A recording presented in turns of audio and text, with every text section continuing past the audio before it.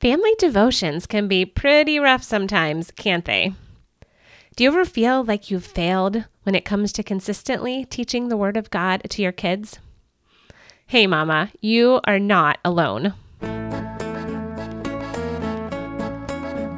Welcome to episode 2 of the Family Bible Connection podcast with Laurie Christine. Do you want your kids to know the Bible and grow in their love for God and others? Do you want to prepare your kids to go into the world as passionate followers of Jesus? Then the Family Bible Connection is for you. I'm your host, Laurie Christine. Through interviews, instruction, and inspiration, I will help you connect with your kids and create a Christ-centered culture in your home. In our last episode, we talked about the importance of teaching the Bible to our children, and we looked at the big why. If you missed that episode, go back and listen to episode 1. In this episode, we are going to answer another question. We're going to answer the question, what? What are family devotions and what do they look like? What are some of the barriers and challenges that we face in trying to consistently spend time in God's Word together as a family?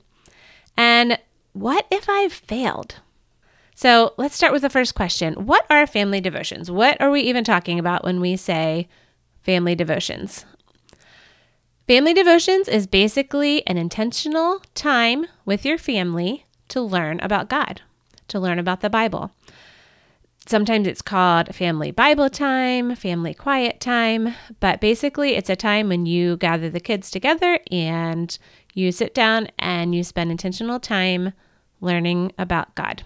Now, you could use a number of different resources. You could use a devotional book or a children's story Bible. You could read straight from the Bible itself, straight from Scripture.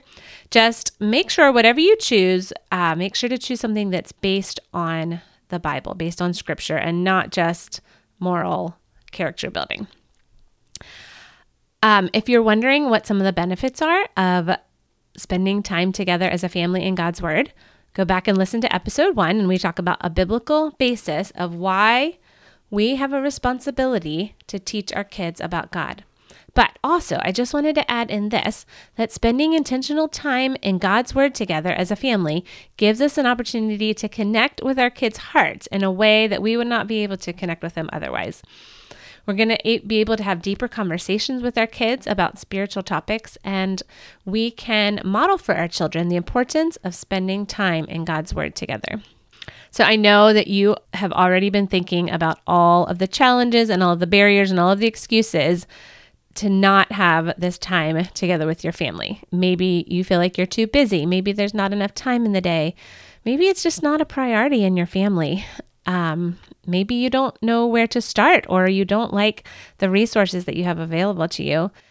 Perhaps your kids just aren't interested. Maybe this is something that's important to you, but your kids just don't get it and they just don't want to have anything to do with this. Or maybe your kids are just too wild and crazy to gather them up and sit them down and actually teach them or read them a story from the Bible or anything like that. I can certainly relate to all of those excuses and barriers and challenges at some point or another in our family. We have 4 young boys. They are ages 4, 6, 8, and 10. And it is a little crazy in our house sometimes. It can definitely get chaotic. You know, sometimes those evenings when I say, all right, guys, it's time to sit down and have family devotions. And there's one kid running around without any clothes on. And there's one kid wiping boogers on the sofa. And there's another kid beating up his brother. And you get it. I'm sure you have been there. So I understand. Hey, you are not alone in this crazy endeavor. Sometimes we have to push through the chaos to do what we know that God has called us to do. So let me assure you that you are not a failure. Have you ever caught yourself thinking, I know I should be reading the Bible with my kids more often, but... And then you wallow in guilt. Well, guess what? I'm here to help ease some of that guilt for you that you may be feeling, and I want to encourage you. We have all failed in this thing that we call parenting in more ways than just the area of Bible teaching. Did you know that even though the Bible is clear that we have a responsibility to teach our kids about God, if you're not convinced yet, go back and listen to episode 1. The Bible does not give explicit instructions on how we are to teach our kids about God. There's no special formula. There's no verse that states you must read exactly 1 chapter of the Bible with your kids every night before bed. God gives us so much grace in this area. And I just want to read a verse from 2 Corinthians 12:9 that says, "My grace is all you need. My power works best in weakness. So now I am glad to boast about my weaknesses so that the power of Christ can work through me." Mamas, hear me on this. This is revolutionary if you understand this. God does not expect us to have it all together. When you feel overwhelmed and you just want to throw your hands up and cry out to God, "I can't do this," God looks down at you and smiles and says, "Yes, you finally get it. You can't do this. You need me every minute of every day. But guess what?" God says, "Guess what? My grace is all you need, and my power works best in weakness." So what do you do when you notice a gap between what the Bible says about teaching your children and what is actually taking place in your family? I have come up with 5 steps that will help you and that will encourage you. So the first step is acknowledge, and they all start with the letter A. So acknowledge the importance of teaching our kids about God. Acknowledge that, yes, this is something that we want to do. This is a value that we want to have in our family, whether it's happening or not. It is something that we realize and acknowledge that it is important. And if you're still listening to this episode, then I'm probably preaching to the choir here. Step 2 is admit. Admit where we have failed. Admit that the reality you see in your home does not line up with the desires that God has placed in your heart. Without God's strength, we are completely helpless to do what God has asked us to do. But Philippians 2:13 says that God is at work in your life and He will give you the desire and the power to do what pleases Him. I love that. Even if we don't even desire to do what He wants us to do, that He can transform our hearts and we can ask Him, "God, help me to have the desire to do what you want me to do." The third step is to ask. Ask God for grace and wisdom to teach your children the truth of God's word and to model for them the depths of God's love. James 1:5-6 tells us that God promises to give us wisdom when we ask for it. And then step 4 is to act. Start small. Start by reading 1 verse with your kids every day for a week. It can be the same verse every day. Write it out on a 3x5 card and read it at breakfast before your kids go off to school in the morning. If you've never opened the Bible with your children or read a Bible story to them before, keep on listening to this podcast. In future episodes, I will go into more depth on how to get started with family devotions, as well as tips to help you make it fun for your kids. And lastly, step 5, accomplish. Trust God to accomplish His purposes in the hearts of your children. Even though we do have a responsibility to teach and train our children, God is not limited by our shortcomings. He's not limited by our weakness. God chooses to use imperfect people like you and like me to do His work in our children. Okay, I gave you 5 steps, but here is one more bonus, and that is assurance. The following Bible verses will give you further assurance as you continue to trust God to work in the hearts of your children. You can find copies of these verses in the show notes if you want to scroll down and read along.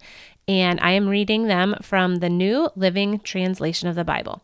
1 Corinthians 3:5-7 says, "After all, who is Apollos? Who is Paul? We are only God's servants through whom you believed the good news. Each of us did the work that the Lord gave us. I planted the seeds in your hearts and Apollos watered it, but it was God who made it grow." It's not important who does the planting or who does the watering. What's important is that God makes the seed grow. Philippians 2:13 says, "For God is working in you, giving you the desire and the power to do what pleases Him." Hebrews 4:15-16 says, This high priest of ours understands our weaknesses, for he faced all of the same testings that we do, yet he did not sin. So let us come boldly to the throne of our gracious God. There we will receive mercy, and we will find grace to help us when we need it most. And lastly, James 1, verse 5 says, if you need wisdom, ask our generous God, and he will give it to you. He will not rebuke you for asking. But when you ask him, be sure that your faith is in God alone. Now, each episode, I like to end with a practical challenge for you guys. So here is my challenge for you this week.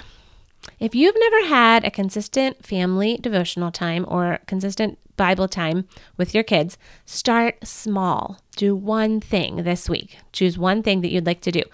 You can start by reading one verse a day. As I said earlier, write it down on a 3x5 card and read that one verse every morning before breakfast. You might even be surprised by the end of the week, your kids might even have it memorized.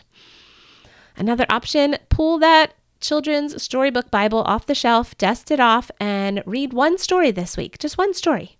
And then next week, try reading one more story. So start small. If you would like further help in getting started, you can go to my website, familybibleconnection.com, and you can download the free ebook right at the top of the page.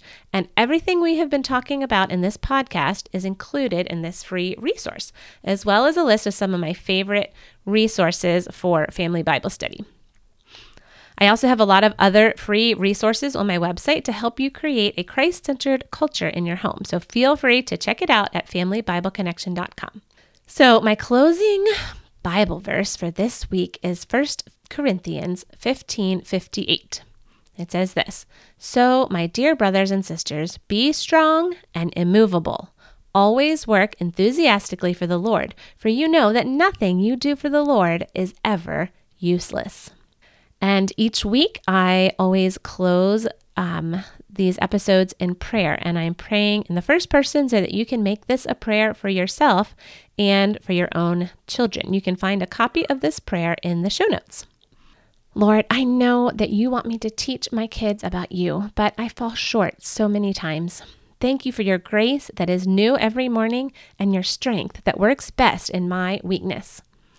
Please fill me with a desire for your word so that my passion overflows into the lives of my children. You have promised that nothing I do for you will be wasted. Please bless my efforts and use me to lead my children closer to you. Amen. I'd like to tell you about a free book that I have available for you to download, and I mentioned it earlier, but I just want to explain a little bit more. It's called How to Engage Your Kids in Family Devotions. If you need some fresh inspiration to help your kids engage with family Bible times, this is a practical resource to help you get started. You can find this free ebook on my website, familybibleconnection.com, and just click on the bar at the top that says free ebook. Thank you so much for joining me for episode 2 of the Family Bible Connection with Laurie Christine, where I will help you connect with your kids so that you can help them connect with Jesus. If you enjoyed this episode, I would love for you to subscribe to the show, leave a review in iTunes, and then share this episode with a friend. If you would like to read a blog version of this episode or download free resources to help you create a Christ-centered culture in your home, go to familybibleconnection.com.